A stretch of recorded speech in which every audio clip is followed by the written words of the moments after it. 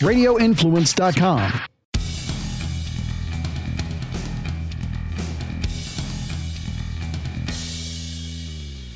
Welcome back to the Lawfather Podcast. As always, we are here in Lawfather Studios, and as DJ Eakin calls it, LFS. That's, I think, what we're going to call it from now on.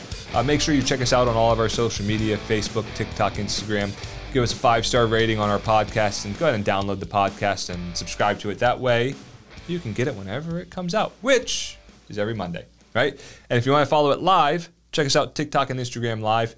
We do it whenever we do the show, 3 p.m., and just be on the lookout for that. So what I want to do today is Lawfather Shorts, right? And those of you who are familiar with the show, just talking about various legal things, just in a really short period of time. Some of the times we talk about really in-depth legal pieces, but today let's talk about dogs and what happens when your dog bites somebody, right? And what happens if your dog bites a dog, or what happens if you get bitten by a dog? All of it is all kind of one and the same, if you will. It falls into one big group of dog bites. But first thing to know and understand is that anytime a dog bites somebody, so if your dog bites somebody, you're what's called vicariously liable for the actions of that dog. And it's strict liability when you're talking about what happens when there's a dog bite. What does that mean? What does this strict liability mean? It means you don't have to be negligent. You don't have to do something wrong as the person, right, to be responsible for your dog biting somebody, right? It just has to have occurred, right? So if I have my dog here, Jason sitting in the studio here with me, and my dog comes up and bites Jason, I'm responsible for it. Jason's legally allowed to be here. I've let him into the office. I've let him into Lawfather Studios, okay? So he's allowed to be here. He's just sitting here minding his own business. He's not playing with the dog. He's not provoking the dog. He is just playing with his Instagram and TikTok right now, I think, trying to count down the time till the show's over. I think that's what he does over here the entire time. That's what he's doing right now. The dog comes up and bites him in the leg. Guess what? I'm responsible for that dog. I'm responsible for his medical bills, okay? And any other pieces that come along with that. So say the dog causes a scar. I am responsible for the pain and suffering and the disfigurement that he has incurred because of that, okay? So that's what strict liability means. It doesn't matter if I had the dog on a leash and somehow the leash slipped out of my hand, or hey, maybe I was completely negligent and I just had the dog here not on a leash, whatever else, and he goes over. It doesn't matter. It doesn't matter if I did everything right. It doesn't matter if I did everything wrong. I am still ultimately responsible. Now, what should Jason do? Jason should go to the doctor, get it cleaned out. He should get my dog's shot records. Very important, because promise you, you don't want to go through a rabies cocktail at the hospital if you don't have to. Just saying. It's not a cocktail like, I'm going to go to the bar and have a cocktail. Nope. Promise you, it's a bunch of shots with a bunch of stuff in them. You don't want to do it. Okay? I've been there on getting blood from a person, but it's a whole nother story for a whole nother show. And that's an equally large amount of cocktail, and not the cocktail that you want. Although you want a cocktail after the cocktail, but be that as it may. That's how it works with a regular dog bite, okay? And I say regular dog bite because Florida has two statutes. There's two laws that are meant to protect people in the state of Florida from dogs. One is your dog bite statute, which is what I just described.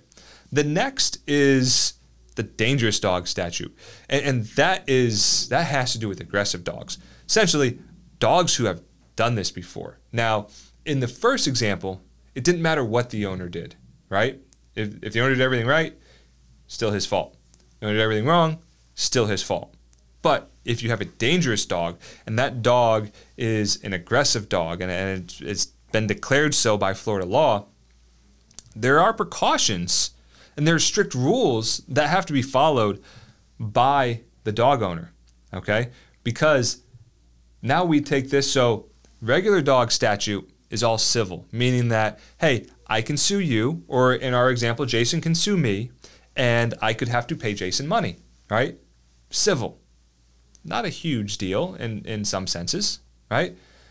Well, dangerous dog statute, you can be held criminally responsible. that's why I say on the civil side, it's not as big of a deal, right? Because at the end of the day, you're not going to jail.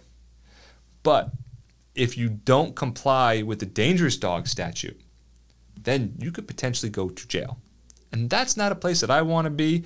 I'm going to assume that's not a place that most of you listening want to be, all right? So keep that in mind. So a dangerous dog has to be registered with local authorities, and they must be kept in a secure location that is marked dangerous dog, all right? Now, if you go and take this dog on walks, they must be on a leash and they must have a muzzle, okay? So a little bit different. A non-dangerous dog like our first dog doesn't have to be on a muzzle. That's why we see people really, frequently they walk their dog just on a leash, no muzzle, right? I don't think I've ever walked my dog with a muzzle. I don't think my dog's ever had a muzzle. It's a lab though, so I guess there's that. They don't really attack people. They're not at least known to, but that's one of the differences that you look at there. Okay. Now, how does this one dog, hey, this dog's fine, but this dog's dangerous, all right? A dog can be considered a dangerous dog if it has aggressively attacked, bitten, or caused severe injury to a person. So, Jason's bite on his leg was, man, he needed, well, I was going to say stitches, but usually they don't stitch those up. He has a big scar from it. It was serious. It was a really severe type injury. You know what? Maybe he had to have surgery, right? Maybe it was that bad. And that dog would now be a dangerous dog. Any attempt to attack or endanger a person can also be considered dangerous behavior. I can tell you that I saw, when I was a deputy, a pit bull come charging at my zone partner, and he actually shot the pit bull right between the eyes, right in the forehead. That dog kept going. It took us about an hour to actually catch that dog, and that was with animal control with us. And that was actually with our sergeant using rubber bullets. So that would fall into the category of dangerous dog. I mean, this thing was jumping fences. It was really surreal, and just amazing feat of how strong some of those dogs can be. From what I understand, the dog was fine. So that tells you anything. So that would be what a dangerous dog would be. All right, that's one of the criteria.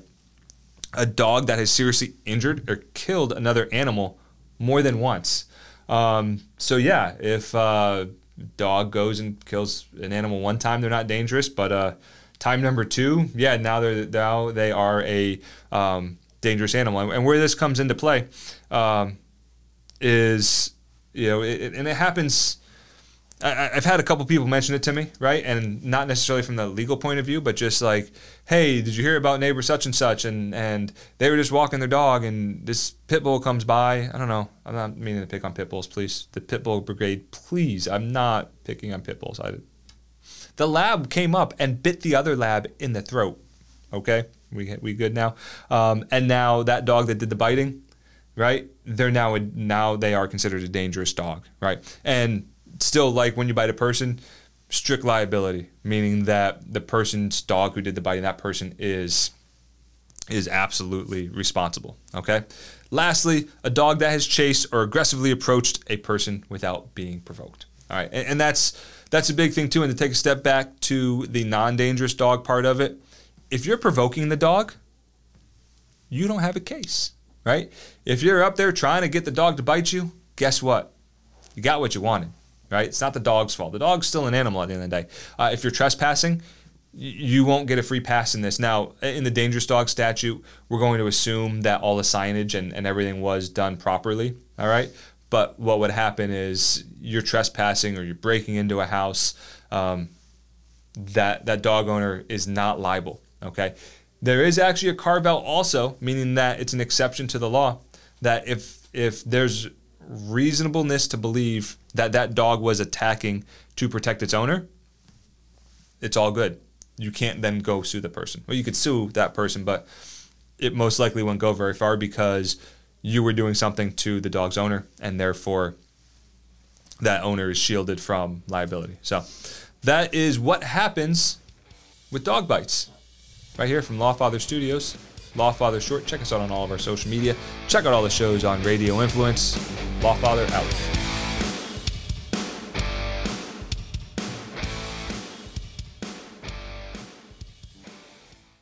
Looking for studios in the Tampa Bay area to record your podcast? Radio Influence can help. With 2 studios on either side of the bay, Radio Influence has you covered. Engineered and produced by longtime radio professionals, achieve the excellence in podcasting that you and your listeners deserve. For more information or to schedule studio time, email us at contact@radioinfluence.com. Radio Influence. The future is now.